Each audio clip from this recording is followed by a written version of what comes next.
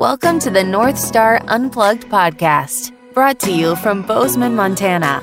Your host is Kristen Rainey, the founder and CEO of North Star Sleep School, providing online and in-person sleep courses to help you get better rest. The North Star Unplugged podcast is about rest and rejuvenation, and it's also about unplugging from technology, transitions and transformations, and spending time and energy on the things that really matter, which are different for all of us. You can find the audio version of the podcast on Apple Podcasts, Spotify, and Google Podcasts. If you want to watch the interviews, go to YouTube and search for the North Star Unplugged channel. Finally, you can also see all prior episodes on the North Star Sleep School website at www.northstarsleepschool.com. Hello, and welcome to another episode of North Star Unplugged. I'm your host, Kristen Rainey, and I'm here today with Newton Chang, who oversees Google's global fitness and massage recovery programs. Outside the office, Newton is a competitive powerlifter who has set 5 U.S. and 18 California state records and is a world bronze medalist and 2-time U.S. national champion. Newton, welcome to the show, and thanks for being here. Kristen, it's so good to see you. I'm super happy to be here. Newton, tell us, where are you based and how long have you been at Google? So I'm based in our Sunnyvale, California office, which is also where I live with my wife and my 3-year-old daughter. And I have been at Google for just over 12 years now. And can you share more about your role there? Yeah, so my job at Google, my title is Director of Global Health and Performance Programs. And that has 2 major parts. One is to oversee all of our amenities and services with regards to fitness or any programs to help our employees get more physical movement in their days. And then recovery. And so that's how do we take intentional breaks so that we can recover from stress. And our flagship program there is our on-site massage program, which is on hold during the pandemic. But we're also doing a lot of things digitally, as well as working closely with our meditation programs. The other half of my job is to convene the different groups that are working on improving the health and well-being of Google employees across the company. So these might be groups that focus on mindfulness that are housed within our people development or learning and development organization. They might be other well-being groups housed in our benefits organization. I'm in our real estate and workplace services organization. So as culturally as Google works, where we're a pretty decentralized model, a lot of the work is just making sure you bring together all the experts and voices to try to have one conversation. Prior to the pandemic, what did the Health and Performance Program offer Google employees on a day-to-day basis? Yeah, so before the pandemic, we had about 80 fitness centers dispersed around the world in over 300 massage rooms. In addition to fitness centers, which you can think of as gyms, each of those had things like group exercise studios, dance studios, they had sports fields, and all the services that you'd have to make those spaces really come to life, such as personal training, coaching, other small group cohort classes. And then on the massage side, we had one-on-one massage services in almost every office around the world. In addition to that, we ran a lot of classes to help Googlers figure out, how do I take care of my own body? So there was really a number of different ways that Googlers could engage with us just for physical movement, or again, taking intentional breaks to recover from stress. And what's an example of 1 or 2 of those classes, those group classes? So on the fitness side, we work with a vendor named Exos, who their background and their heritage is really around training elite athletes and special forces military. And what they found and what we believe is that the same things that keep an athlete on the field and the same things that keep a special forces operator healthy, they're the same things that keep a corporate athlete or someone in a corporation healthy who has to sit at a desk all day doing really taxing cognitive work.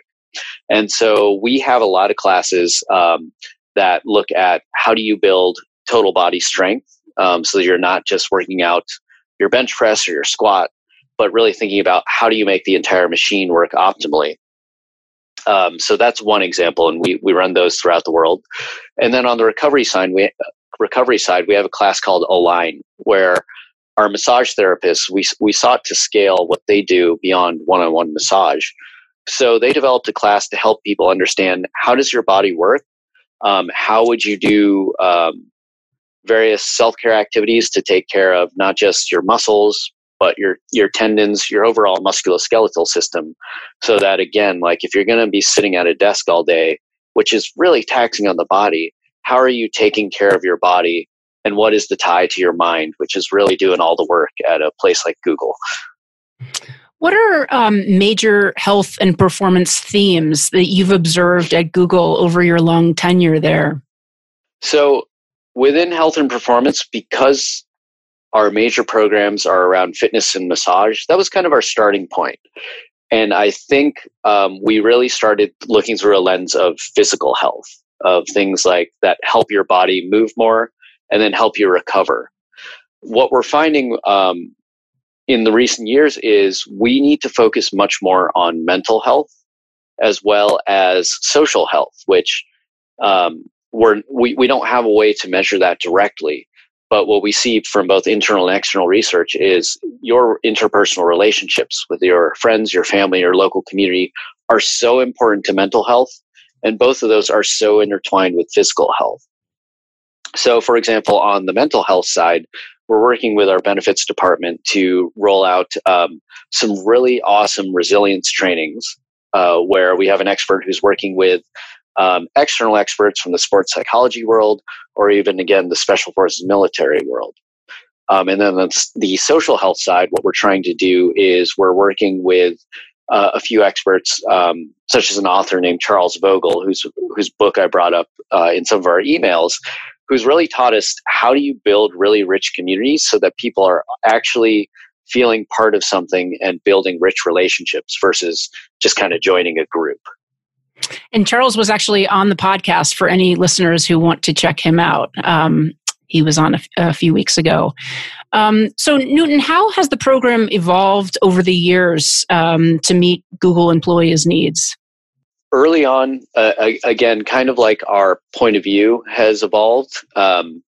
So much of the focus was on, hey, Google's getting bigger. Where else do we need to add a gym? Where do we need to add more massage service? Because those were the flagship services. The employees loved them, and we knew they were effective. As we've grown, I think we are looking to do things such as my department is partnering much more closely with our internal mindfulness community, which is called GPAWS. So our people development department, we all recognize there's many aspects to health and well-being. And so they had put in the legwork to grow a community of 400 meditation and mindfulness practitioners who are all Google employees distributed throughout the world, who as a side volunteer job host meditation sits in their local office and bring together a local meditation community. So that's one example where we seek to move, again, from beyond the world of fitness and massage and think of health and well-being much more holistically. Another example is we, in partnership with experts like Charles, we saw that the value that a lot of our fitness programs were bringing, like, yes, we were helping you move more, but the underlying value was actually we were bringing together like-minded people to build relationships. So we started looking internally to see, like, you could run the same class at different offices throughout the country, throughout the world. One might have 5 people in it. One might have 20 or 30 people in it. And so we started looking at, like, hey, why does one have, 5x, 6x the number of people?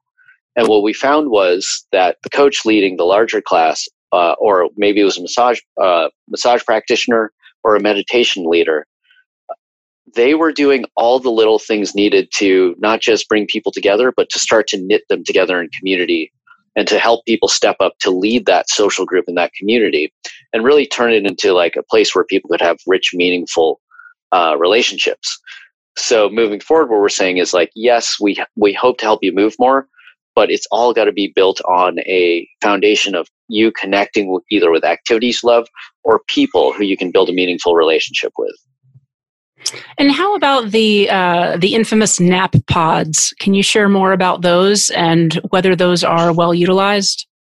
Yeah. So a little bit of this will be what we see internally, and then a little of this will be my opinion based on someone who also seeks to optimize his own sleep. So what we've seen is the nap pods, they're really great. Like if you lie on them, they fit you really well. They're really comfortable, and they do block out distractions. However, if you see them and you're kind of just lying there with your face covered and your legs sticking out.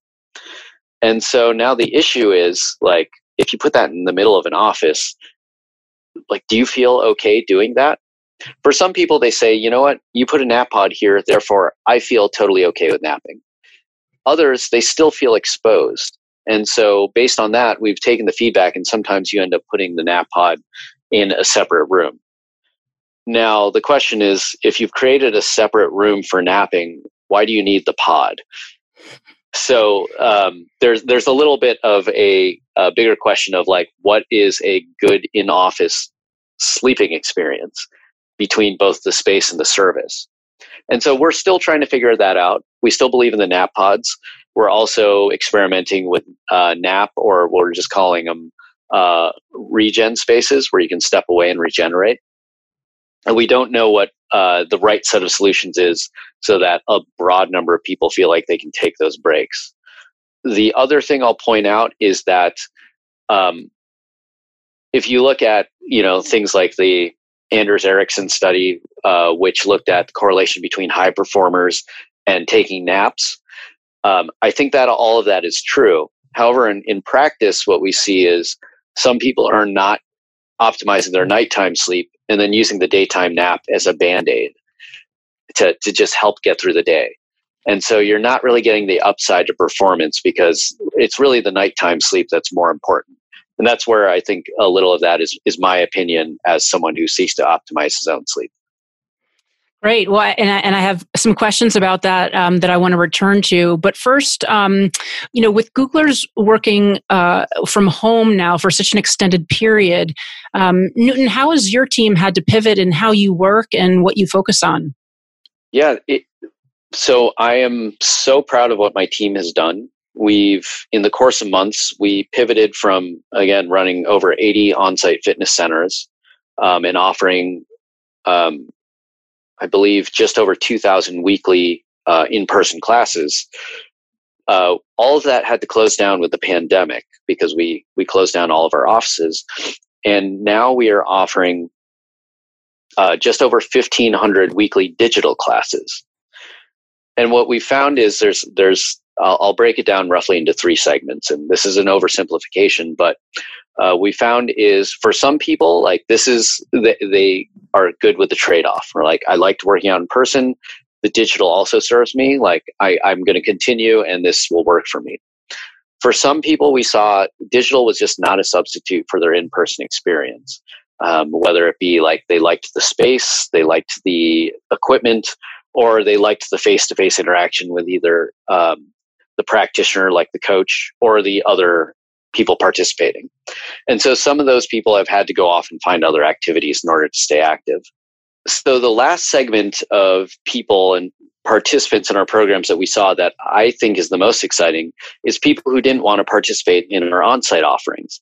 So some people might have said, you know what, I don't want to walk into a room and have to try out a Zumba class or a yoga class for the first time where everyone can see me. And what we found was they felt really safe to try it out in their living room. What's even better was, for some of them, their partner, their husband, their wife, they also felt safe to jump in. And for some, like, they've said, oh yeah, I noticed my 14-year-old, he was starting to take an interest. And, for the first few times he was just watching. And then lately he's just been trying out some of the movements. Same thing with, other people who might live in the house, such as grandparents. And I find that really, really exciting, because that's where we really start to multiply the benefit and the effect we can have. Newton, what challenges do you see now with such blurry work and personal boundaries for so many in the workforce who are now working from home? I think the big one that I hear about is that there is no bookend and there's no separation from work and life. And before, I think some people were very intentional about how they set that up. Others were not, and they thought, "Oh, I'm pretty much just integrating my work and life." But what I don't think we were appreciating was the power of having to step away from a physical place, and then the power of having these buffer periods, such as your commute to and from the office. So, for example, if my programs seek to help someone take intentional recovery, where they both shift what they're doing, but also how they're thinking, and they stop thinking about work and they think about something else, getting into a car and having to drive somewhere is a really good way to do that. And we had always treated that like a tax, like, oh, this is inefficient. No one likes commuting in traffic. But we didn't value the benefit that was providing, which was like, I am now forced to shift mindsets and activities. And so you see like all those little blockers are gone.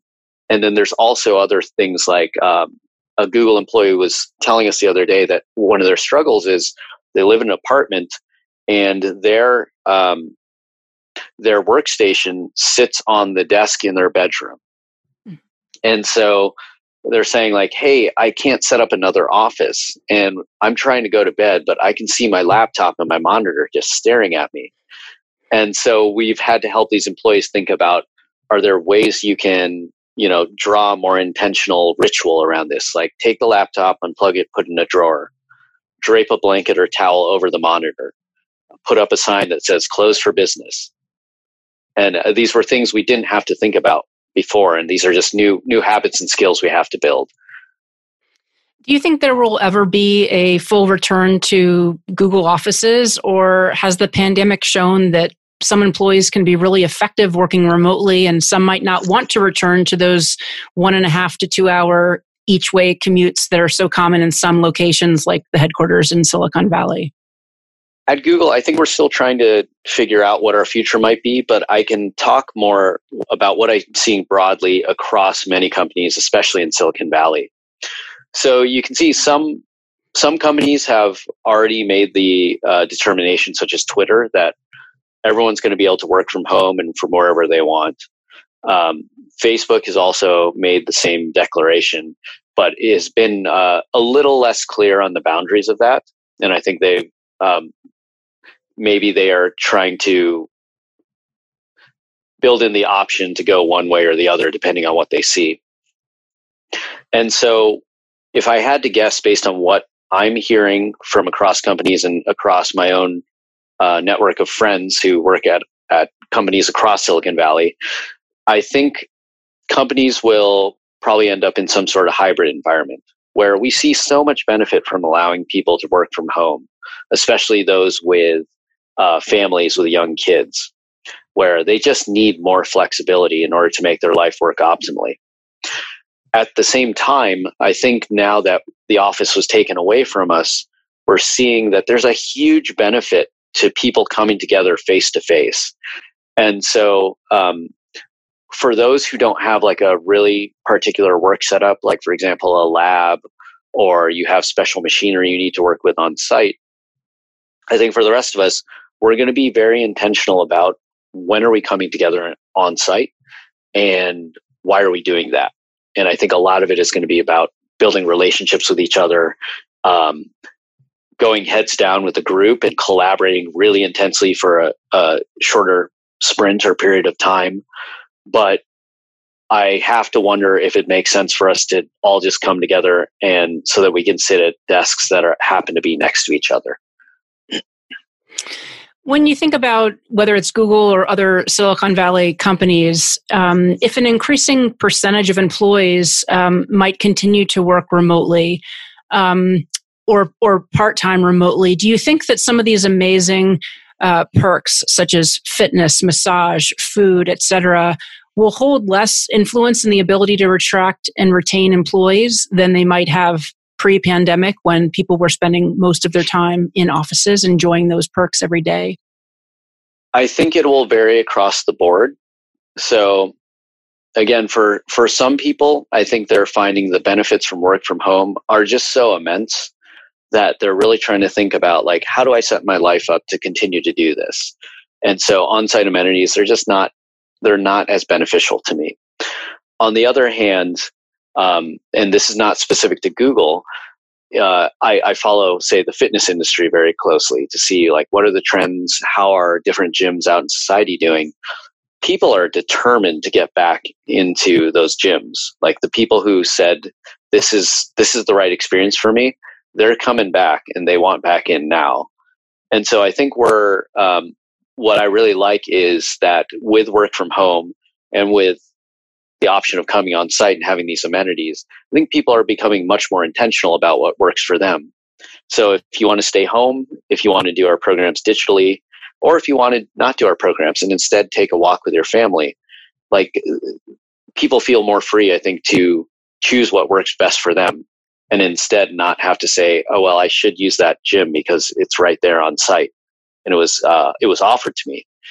And then for those people who that was the right solution, absence makes the heart grow fonder.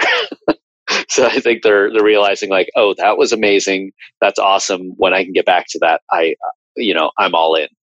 When Google employees eventually do return to the office, what might health and performance look like? I can't speak to the specifics as there's so much we don't know. But what I do know is that my department, Health and Performance, we seek to support employees much more holistically. So again, like I mentioned before, so much of our focus has been around physical health because that's been our heritage. It's fitness and massage. What we know is that if we really seek to help employees be at their best, both in work and in life, we need so much more emphasis on mental health and social health. Now, if I start to look into mental health, I can slice and dice this a few ways. One would be, how do I help you build skills to manage your stress? And that's where we are investing really, really heavily in helping our employees build resilient skills and practice those skills. Another way I could look at it is, what are some of the underpinnings of why someone might be challenged with their mental health? And so on the one hand, there's ties to physical health. So you and I know very well, if someone's undersleeping, that can result in a lot of issues with regards to mental health. On the other hand, there's other areas which maybe are less traditionally explored in the corporate setting, such as social health. Like, are you satisfied with the quantity and quality of the relationships you have in your life? And then there's a really great book called Life on Purpose by a guy named Vic Strecker, who he was a public health professor at University of Michigan. But due to some tragedies in his own life and how he eventually found a way to move forward, he found that what was really important for him was to find meaning and purpose in his life. And so then he started investing a lot of his research in that area. And so if you start to look in that area, either having a strong meaning and purpose or not having one or being disconnected from your meaning and purpose, like, can have profound impacts on your mental health and your overall health and well-being. In 2014, I think it was, which was early on in my time at Google, I took a course that you taught called Managing Your Energy. And I don't know if I've ever told you, but that was hands down my favorite course that I took at Google. And one of the things I learned was, unsurprisingly, that walking around the building in mid-afternoon was a much better afternoon break than eating chocolate in the micro kitchen snack area. Are you still teaching that course? We're no longer teaching that course. I think we've evolved, and a lot of what we've learned from that course pervades our culture and our programs. I'm so happy to hear that was like such an impactful course for you.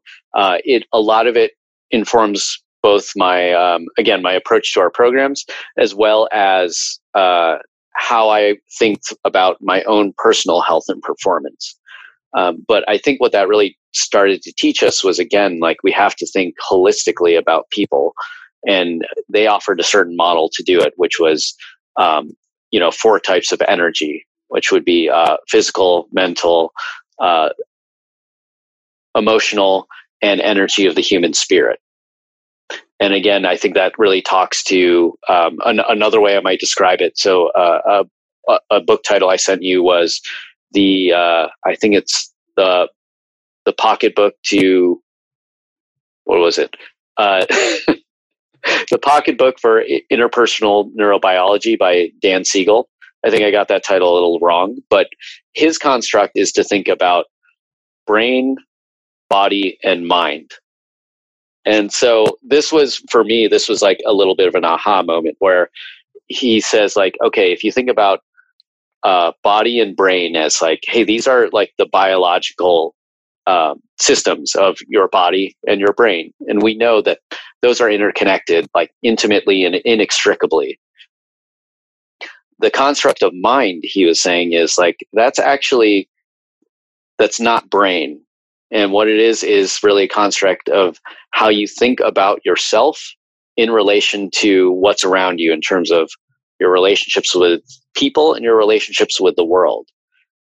And so this now, when I thought about it that way and said like, oh, that's the way I'm describing my personal experience. Like, yes, the inner workings of how are my brain and my body working together? But then the construct of my mind, like you suddenly see like, oh, wait a minute. My mental health is inextricably linked with how I think about how I'm in relationship with other people and where I see my place and my value to society. And so I think that really captures the direction we're trying to explore, because it really respects the entire human being. Prior to Google, I know that you helped design the hardware for Sony's PlayStation 3 by increasing the speed of a simulation platform by 1,000 times. Do you think then that, if somebody had told you then that your career would move towards eventually leading Google's health and performance program, would that have surprised you? Or at that point, did you think that you'd be following a similar trajectory to the role that you had working for Sony? Oh yeah, I'd be totally shocked if you said this is going to be your future career. So I think I'm the youngest of 4 kids, and I kind of just did whatever my two older sisters, who are brilliant engineers, I just did whatever they did. And so I didn't really think through, like, now it's weird for me to think about, like, how would we programatize things like meaning and purpose?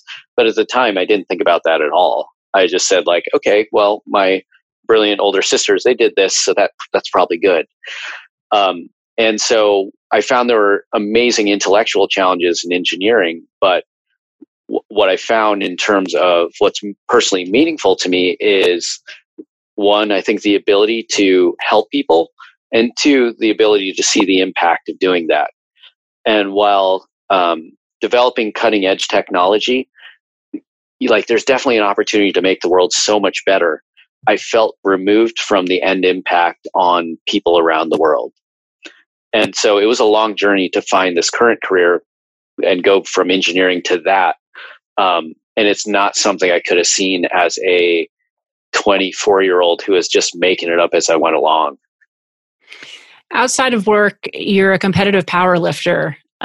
Tell us about your 2019 World Powerlifting Competition and how you fared.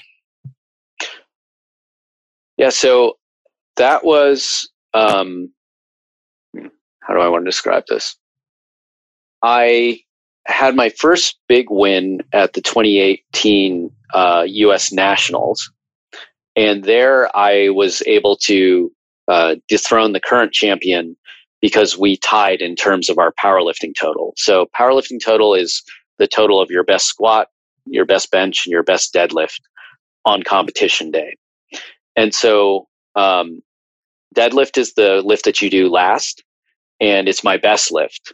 And so he went first, and I knew what number I had to get to tie him. So that's what we did. And I think I had to lift 40 pounds more than I ever had. But luckily, the training aligned, the stars aligned, the adrenaline was there, and I was able to tie him. But because I was the lighter lifter, the win went to me. So when there's a tie, the tie goes to the lighter lifter. Lighter in body weight? Oh, yes, lighter in body weight. Okay.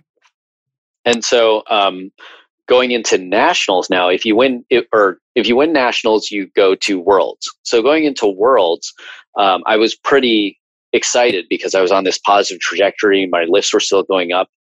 And then, so Worlds were in April 2019, and around maybe November 2019, I started to get a pain in one of my hips, and I thought it was just soreness. And I know now I was doing a certain training lift with poor form or incorrect form, and so it started to just keep degrading and degrading my strength. And so by the time I got to Worlds in 2019, my best lift, the deadlift, was completely gone. And so I had lost that 40 pounds and I couldn't get it back. Going into Worlds, knowing that physically I wasn't going to be at my best, I had to focus on what was under my control, which was really executing on the process. So I got my training done. I made sure I executed that with good form. And then in terms of going to and executing at the competition, I meticulously mapped out like, hey, what are all the steps I have to do traveling to Sweden, which is where it was at, on arrival, just getting prepared once I land, and then day of executing. And the real monkey wrench was we were taking a 10-hour flight to Copenhagen and then a 2-hour train ride over to Sweden with my then 1.5-year-old daughter. So I also kind of just sent my expectations of you're going to be traveling overseas, and then you're going to be in a hotel with a jet lagged toddler. So be prepared to have to lift with really poor sleep, which ended up being the case. And so my expectations were set accordingly, but I had my map of here's the things you got to do. And so on game day, I knew like, here's where I check in. Here's where I warm up. Here's specifically what I'll do when I warm up. And then when I did my lifts, I had my cues on how to do every step of the lift the same way. So when my brain would start saying, oh no, you're injured, you're not going to be at your best, or you didn't get any sleep last night because we let the toddler come into our bed and then she kicked me in the face all night. I was really tired, but I could just go on autopilot and say, focus on the execution steps. And what I found was just by doing that, I almost tied my personal record on squat, and I hit a personal record on bench press. And for deadlift, I was not able to hit my best, but I was able to do what I needed to get the bronze medal. Impressive, especially considering the circumstances you've just described. Yeah, it's amazing. Yeah, a lot of curveballs. A lot of curveballs. How long ago did you start powerlifting competitively? My first competition was in 2016. And I had started powerlifting, I think, in 2014. It just seemed like an interesting sport where I could learn a lot, and the idea of just getting stronger was fun to me. What I always heard from the powerlifting community was, if you really want to get stronger, you need to compete. And I didn't quite understand why. But eventually I heard the message so much that I said, okay, I'll sign up for a local competition. And what I found was having a date forced you to think about where do you want to be on that date. And then doing that forced you to really think through your strategy to get to like whatever you defined as your goal. And so once you had defined that strategy, all other aspects of your life, work, personal life, etc., you had to think, okay, how is this all going to fit together in a puzzle? And so you see suddenly like, oh, you have like a really high level of clarity around how you want to conduct your life for the next few months. And for me, it was pretty instant. I'm like, okay, this is why we compete, because it just locks in the training, but it forces you to lock everything else in, and make all the trade-offs that you need in order to both hit your goals, but also live the life that you want to for the next few months. I know you've said you're very transparent about your training, and that your Instagram has a lot of details about that. So we'll be sure to include that in the show notes. But can you, at a very high level, can you share with listeners just sort of a typical week in your life in terms of training? Yes. So I train at a minimum. I train 3 days a week, sometimes up to 5. And each day I'll have one day I'll be practicing one of the competition lifts, and in powerlifting, that's squat. bench, or deadlift. After I do that, I'll do what's called an accessory lift, which is a variation on one of the competition lifts. So for squats, you might do your squat with a little bit different form so that it focuses on one of your weak points. Same thing with bench press, same thing with deadlift. Total training time, it probably adds up to 8 to 10 hours a week. So if we were not having this early morning interview right now, would you be working out this morning? Yes, it would be bench press day, and I would be doing a variation of competition bench press right now. Oh gosh, I'm interfering with your training. Have you? This is actually this is a perfect example of what you need to do, since most of us are not pro athletes and will never be pro athletes. So I often have to say, like, oh, I have a meeting in the morning. I'm going to bump my training, but I still got to get it done. And so, doing this interview and getting to reconnect with you, that was the priority. And so I'll find another time to do the training, but it will get done. Have you read The 4-Hour Body by Tim Ferriss? I have. Yeah, a very, very interesting book. And I really love his approach to self-experimentation. I'm actually reading it right now, which is why it's sort of in my mind, and I'm 90% through it. And I know everyone says you should treat it like a reference book and pick specific chapters, but I'm doing it front to back just because I want to be sure I get all of it. And one of the things that's been really interesting to me is, thinking about, with running long distances, the fact that training in putting in long running distances is sort of not a requirement, which was sort of news to me. I mean, I used to run marathons, and I remember I would just basically run more and add on more miles. And then a few weeks before the marathon, I would taper. And that was sort of my program. And, obviously extremely naive, but I think that's really interesting to me. And I was just curious, was it surprising to you when you read that in the book, the fact that strength training and or also, CrossFit can have such a huge role in something like long distance running? Was that a surprise to you? At the time of the book, I think it was a surprise that you could do something like that, like especially at the distance of something like a marathon, where I just assumed like it was all about building up your running volume. Now that I forget how old that book is. 10 years old. 10 years or so? Yeah, 10. 10 years. Yeah. Now it's it seems like a little bit more common knowledge, where I think cross training is much more common.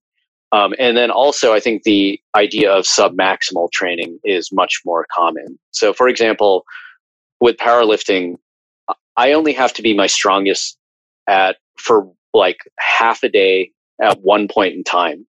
And so it's all programmed to do that. So for the lifts I lift in competition, like for example, I think my last competition I squatted, that was last weekend, I squatted 402. In all the months leading up to that, I think I squatted over 400 2 times. And generally, I almost never approach that number. With bench press, I bench press 250. The most I ever benched before that in the training cycles leading up to competition, I think it was 240 pounds. So again, like when you can do competitions, like you only have to be at your best at a particular time. And so you really think about what do I have to do now in order to be at my best at that particular time? And that doesn't mean do your best performance over and over and over until you get there. Like that's a great way to burn out. Super interesting. What do you eat on the morning of a weightlifting competition and the day prior? So this will be very interesting because I have to cut weight for my competitions, where we do what's called a 2-hour weigh-in, which means when you go to the competition, you check in, they weigh you, and that's your official weight. And then you have to lift in 2 hours. That means that if you did any tricks to lower your body weight, such as dehydrating yourself, there's like a very big risk trade-off of if you're dehydrated when you lift, you might possibly be weaker. And so what I do, I'll back this up to a week beforehand. A week beforehand, I start drinking up to 2 gallons of water a day. And what this does is it makes your body just get used to peeing more. Across the week, as I continue to drink, I start to reduce my sodium. And then towards the end, I drastically reduce both sodium and carbohydrates. And so what we know is both sodium and carbohydrates cause your body to hold on to more water. So what you've done is now, like, you've gotten rid of the substances that hold on to water while programming your body to temporarily urinate much more. And so once you stop those, suddenly your weight drops pretty drastically over the course of a day. And so for the last competition, I went from just over 135 pounds to 129 pounds. I had to weigh in at 130 pounds in the course of a day. Now, the big trade-off there is, like, I'm not eating carbohydrates. I actually overdid it, and I passed out on the jetway of the airport going to the competition due to low blood sugar. And so that was a little scary, and I was thinking, like, oh no, what is this going to mean for my competition? And so I immediately started eating some candies to just get enough blood sugar back into my body so that I could function. And then once we landed, I found I was already at 129 pounds. So I just kept weighing my fluids, and I was just eating crackers. And I wasn't eating fruits because they're so heavy with fluid. So I just wanted blood sugar, and any fluid I wanted. I just wanted water with electrolytes. So a Gatorade, or I was taking water and these things called salt stick pills, which are electrolyte pills formulated for endurance athletes. So I weighed in, and then the moment you weigh in, you immediately start shoveling all the food and liquids you can into your body up and just below the line of nausea.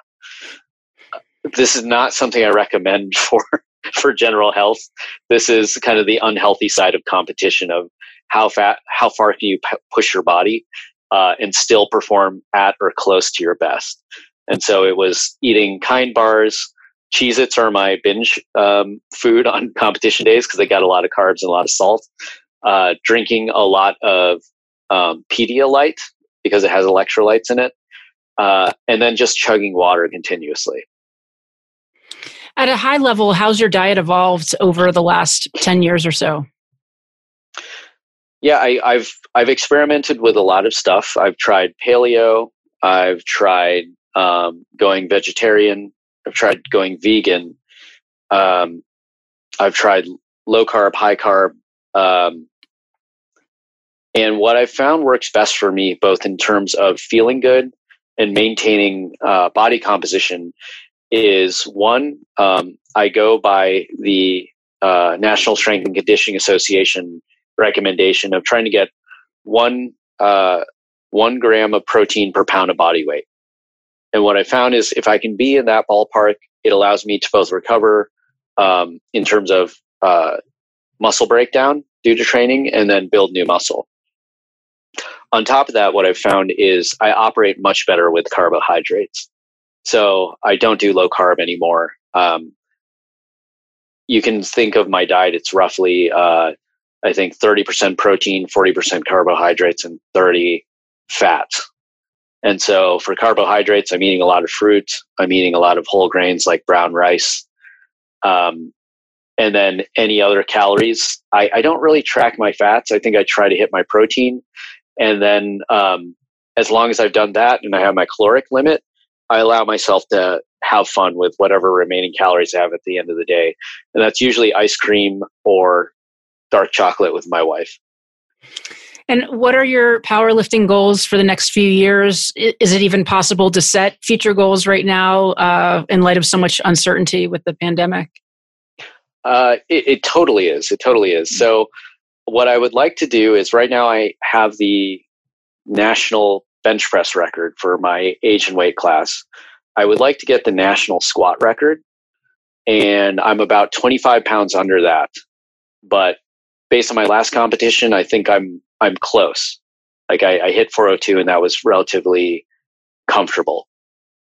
And then lastly, I'd like to get the national deadlift record, except there's the last guy who set this, he's just amazing. He deadlifted, I think, 562 pounds. And I just broke 500, so I got a ways to go. But I go in with the mindset of there is a path there. You just have to find it and put in the work. So I don't know how to get there yet, but I believe there's a path there and I'm going to find it. Before powerlifting, I know you were quite a serious breakdancer. How did you initially get into breakdancing? So it actually started when I was an intern in Northern California for Compaq back when that company existed. And one of the other interns said he wanted to take swing dance lessons and he wanted someone to go with him. And I was not that interested, but I needed something to do. Like, I was bored and single. And so I said, okay, let's do that. And we started researching on the internet. We actually did it on this new search engine called Google. That was back in 1999. And I didn't find swing dance lessons, but I found this studio in Santa Cruz, California that taught breakdance lessons. And like I grew up in a small town in Illinois. There was nowhere to learn breakdance. And I saw this and I said, I don't know if I'm ever going to be able to do this again. Like, I don't want to do swing dance. I'm going to go do breakdance. So I was not a good friend and I just kind of abandoned my friend and I signed up for the breakdance lessons. And it was really hard and I was really bad for a really long time, but it was just so much fun. And it just felt like an opportunity to learn something that I felt like I might never have access to again. So I went all in.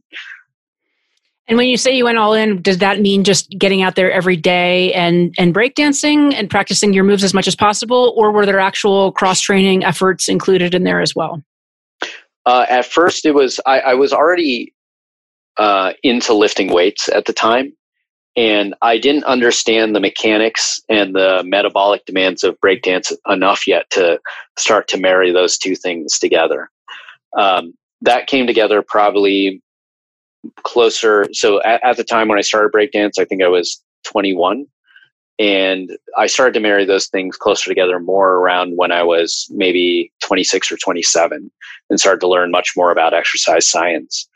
But what it meant was I'd make all the classes I could. And then in between, finding a good practice space was actually pretty challenging. So I don't know if I should say this, but I used to have friends at Stanford and we would break into available dance studios there. Like we just found ways, like there's like a loose door handle. And if you pulled hard enough, you could get into the dance studio.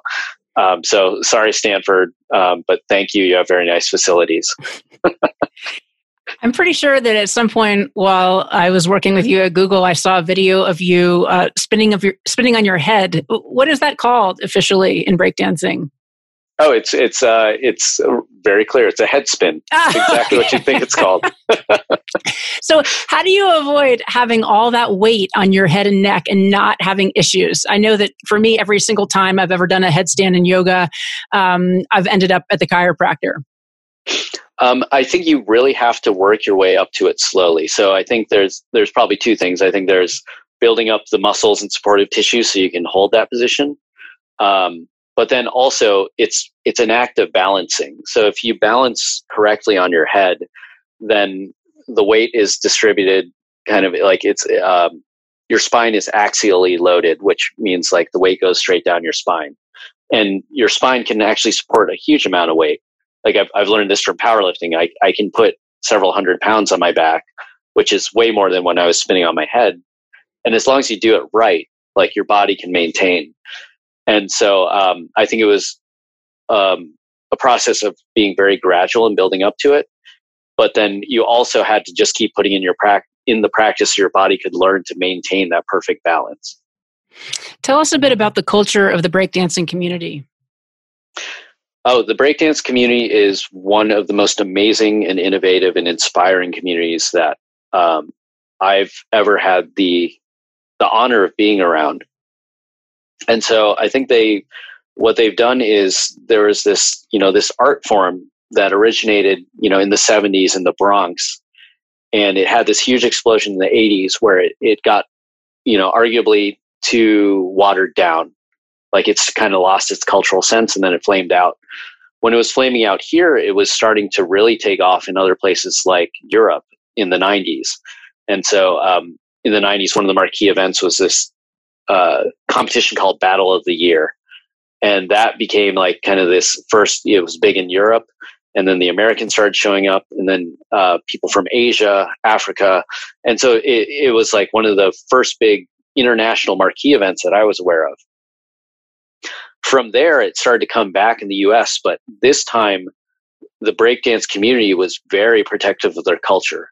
They saw like, hey, we can't just commercialize this. Like the roots have to stay strong. And so there's this philosophy they talk about called each one, teach one. And so if you have the honor of learning not just about the art of breakdance, but the underlying culture of hip hop, it's your responsibility as you go along to teach others that.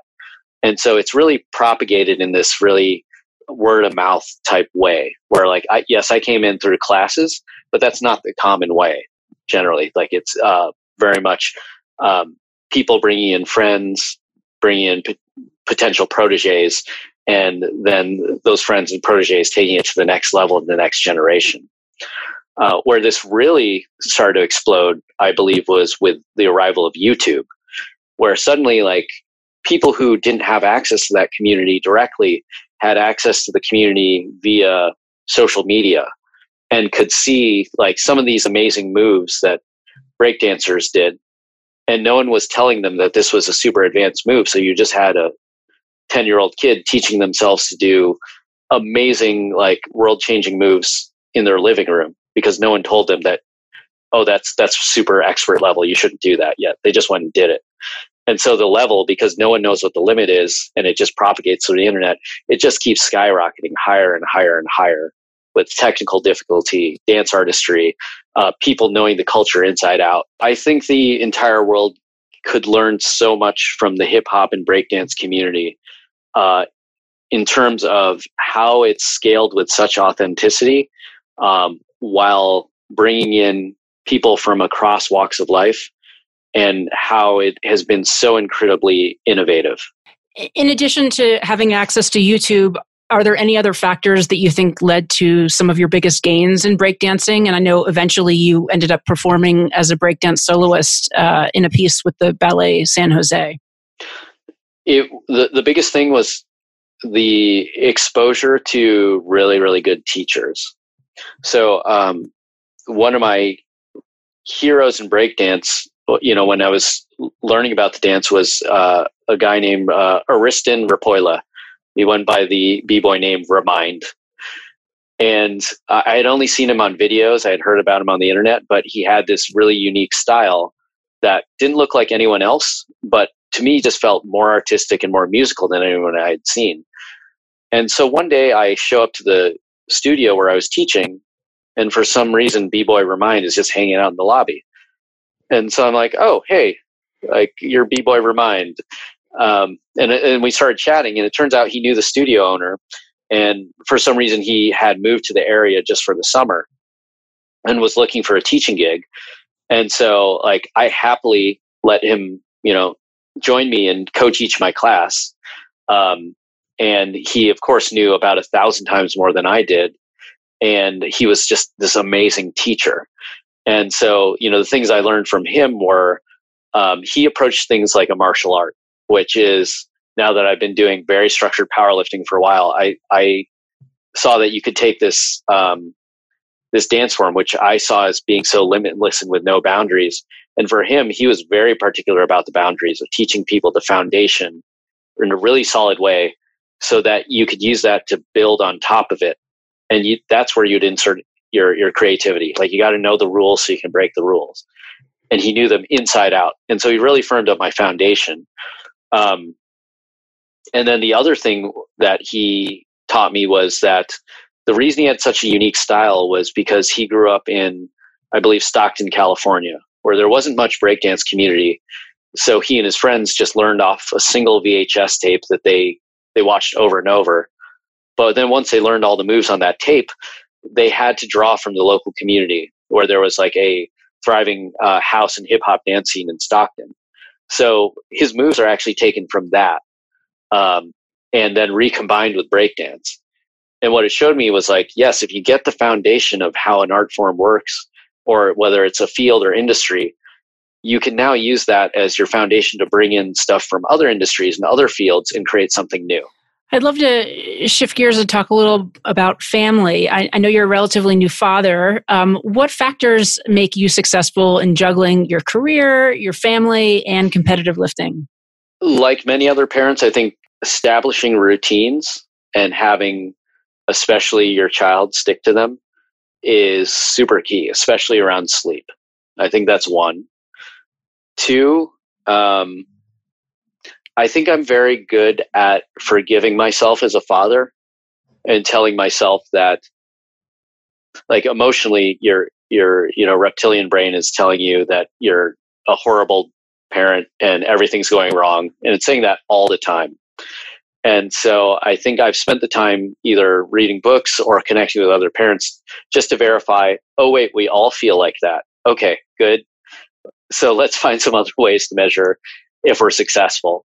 And so I really measure success, again, just like all things, like by process of like, hey, am I sticking to the routines? Am I, when I'm with her, am I being present? Am I showing up at my, the best I can at that time? Am I listening to what we should be doing for this developmental stage? And then if I'm doing all that, the last thing I say is, from talking to other parents and then from reading these books, everyone feels like they're getting it wrong all the time. So if I tell myself, if I feel like I'm getting this wrong, but I know I'm trying to do all the steps, then pat on the back, good for you, keep at it. Because if I tell myself that perfection is the goal, not practice, then I'm just not going to be able to make it through this emotionally. What's your sleep schedule like these days? And has it changed since the pandemic? It has changed a little since the pandemic, mainly because I think the pandemic was pretty unsettling to my daughter because her routine changed. Like her childcare routine changed. We couldn't take her out to play in the same ways. And so she went through a period where she slept really poorly, which really interrupted our sleep. And so we worked with a sleep consultant, and eventually where we landed was we shifted her nighttime sleep and shortened it a little bit and shortened her nap. And for any other parents, nap is synonymous with break time for you. So I lost some break time. She started getting up earlier, which made it a little harder. And so now I just had less leeway to work with in terms of time that was free for my wife and I. So now, like, it's interesting. I always thought of like, you must get your 8 hours sleep, which equates to your 9 hours in bed time in order to be optimal. Like mathematically, I just can't do that anymore.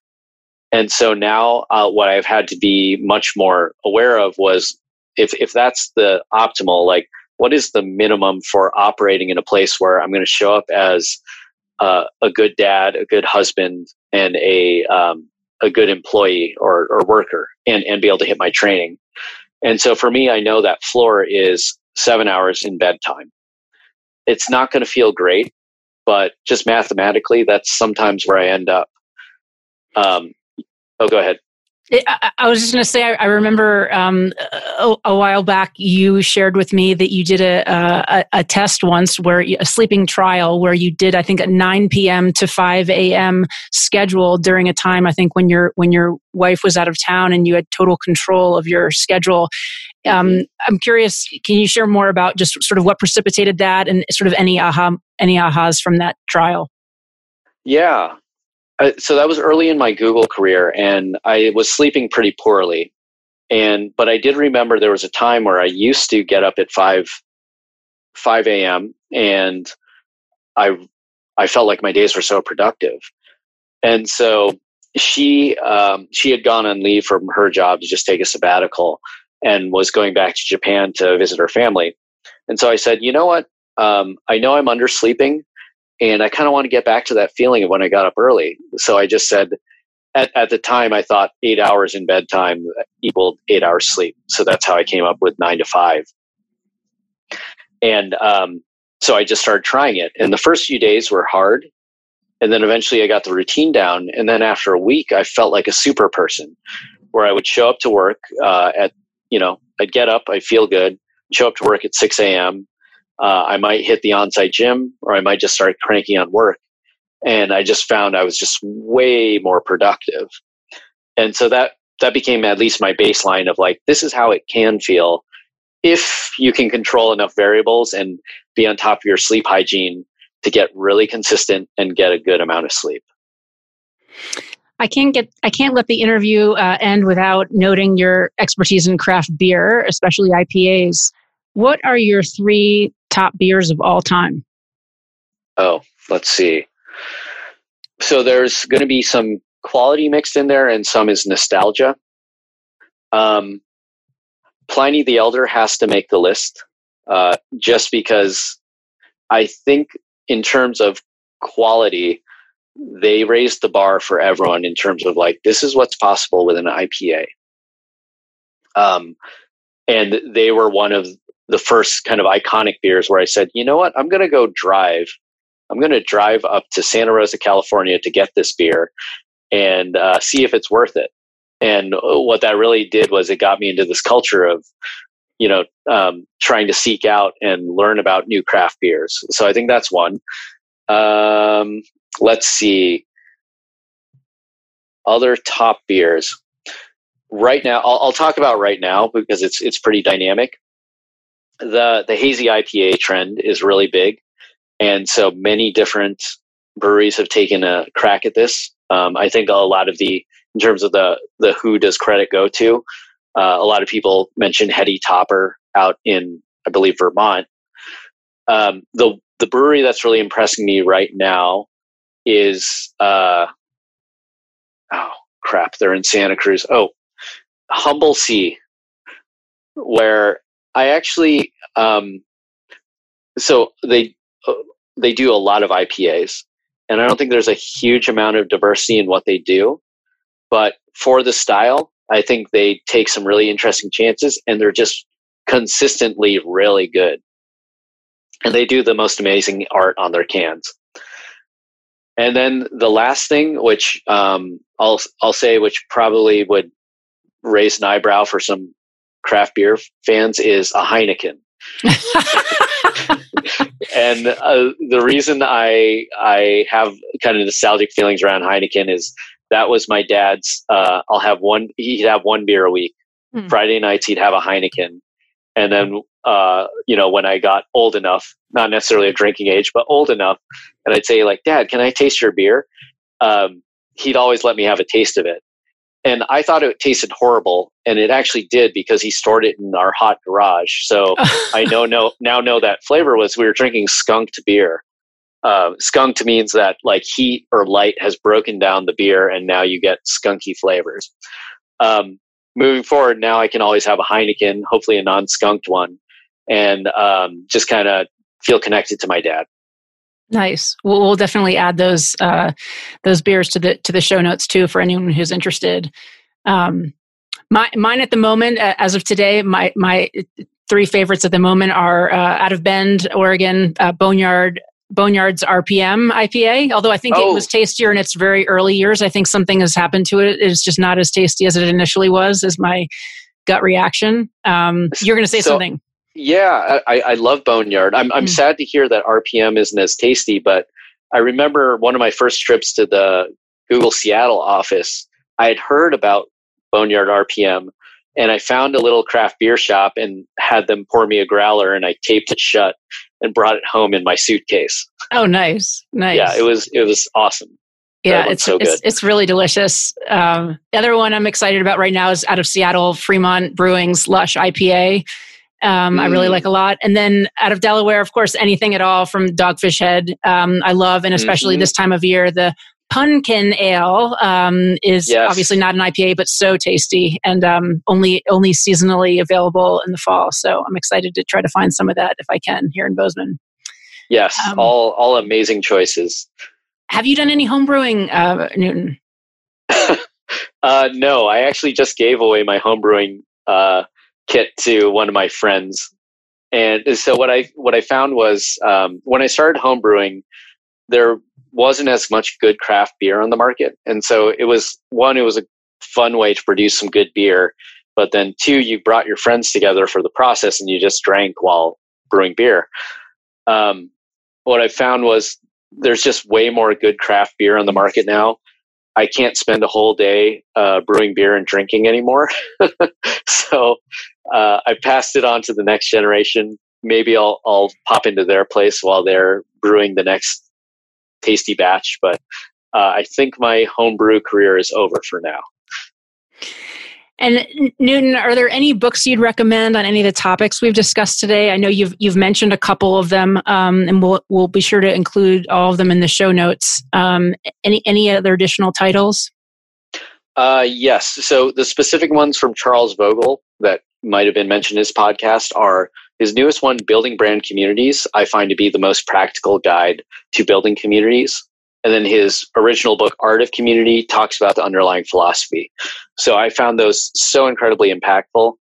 He comes at it not from just an academic lens, but really someone who's taken the time to study a lot of traditions, especially spiritual ones from around the world, to understand what makes communities tick.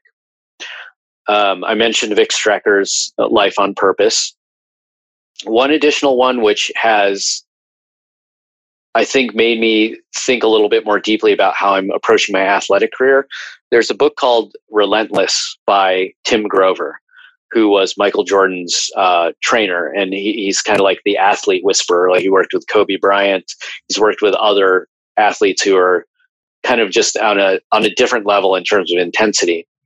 And what that book does is it really explores like the dark side and the selfish side of top performing athletes. And what that forced me to do was to acknowledge, like, yes, I think investing really heavily in things that I'm passionate about, like powerlifting or like my career, it does make my overall life better.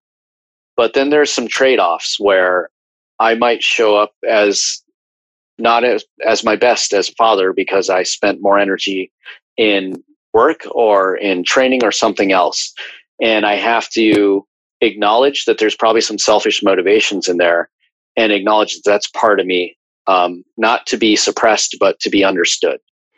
Well, thanks for that. We'll include those in the show notes. My last question today, Newton, is what is one thing you're excited about for 2021?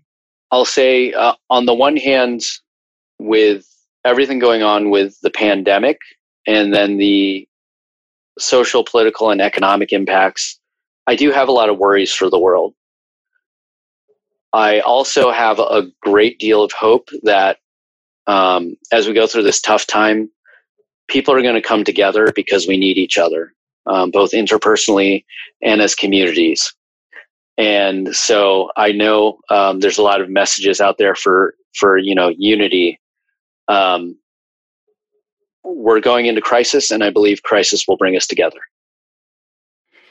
Well, great to hear. And Newton, thank you so much for being with us today. It's so great to see you. It's really great to see you. Thanks so much for having me. Thanks for the chat. And for all our listeners out there, thanks for tuning in. Please share this episode with your friends and take a minute to leave a review on your favorite podcast platform. Take care, everyone. Thanks for tuning in to the North Star Unplugged podcast. The audio version can be heard on Apple Podcasts, Spotify, and Google Podcasts. The video version can be watched on YouTube on the North Star Unplugged channel. If you like North Star Unplugged, please subscribe and leave a review on one of those channels. Finally, all prior episodes are also on the North Star Sleep School website at northstarsleepschool.com, which offers an e-newsletter you can sign up for.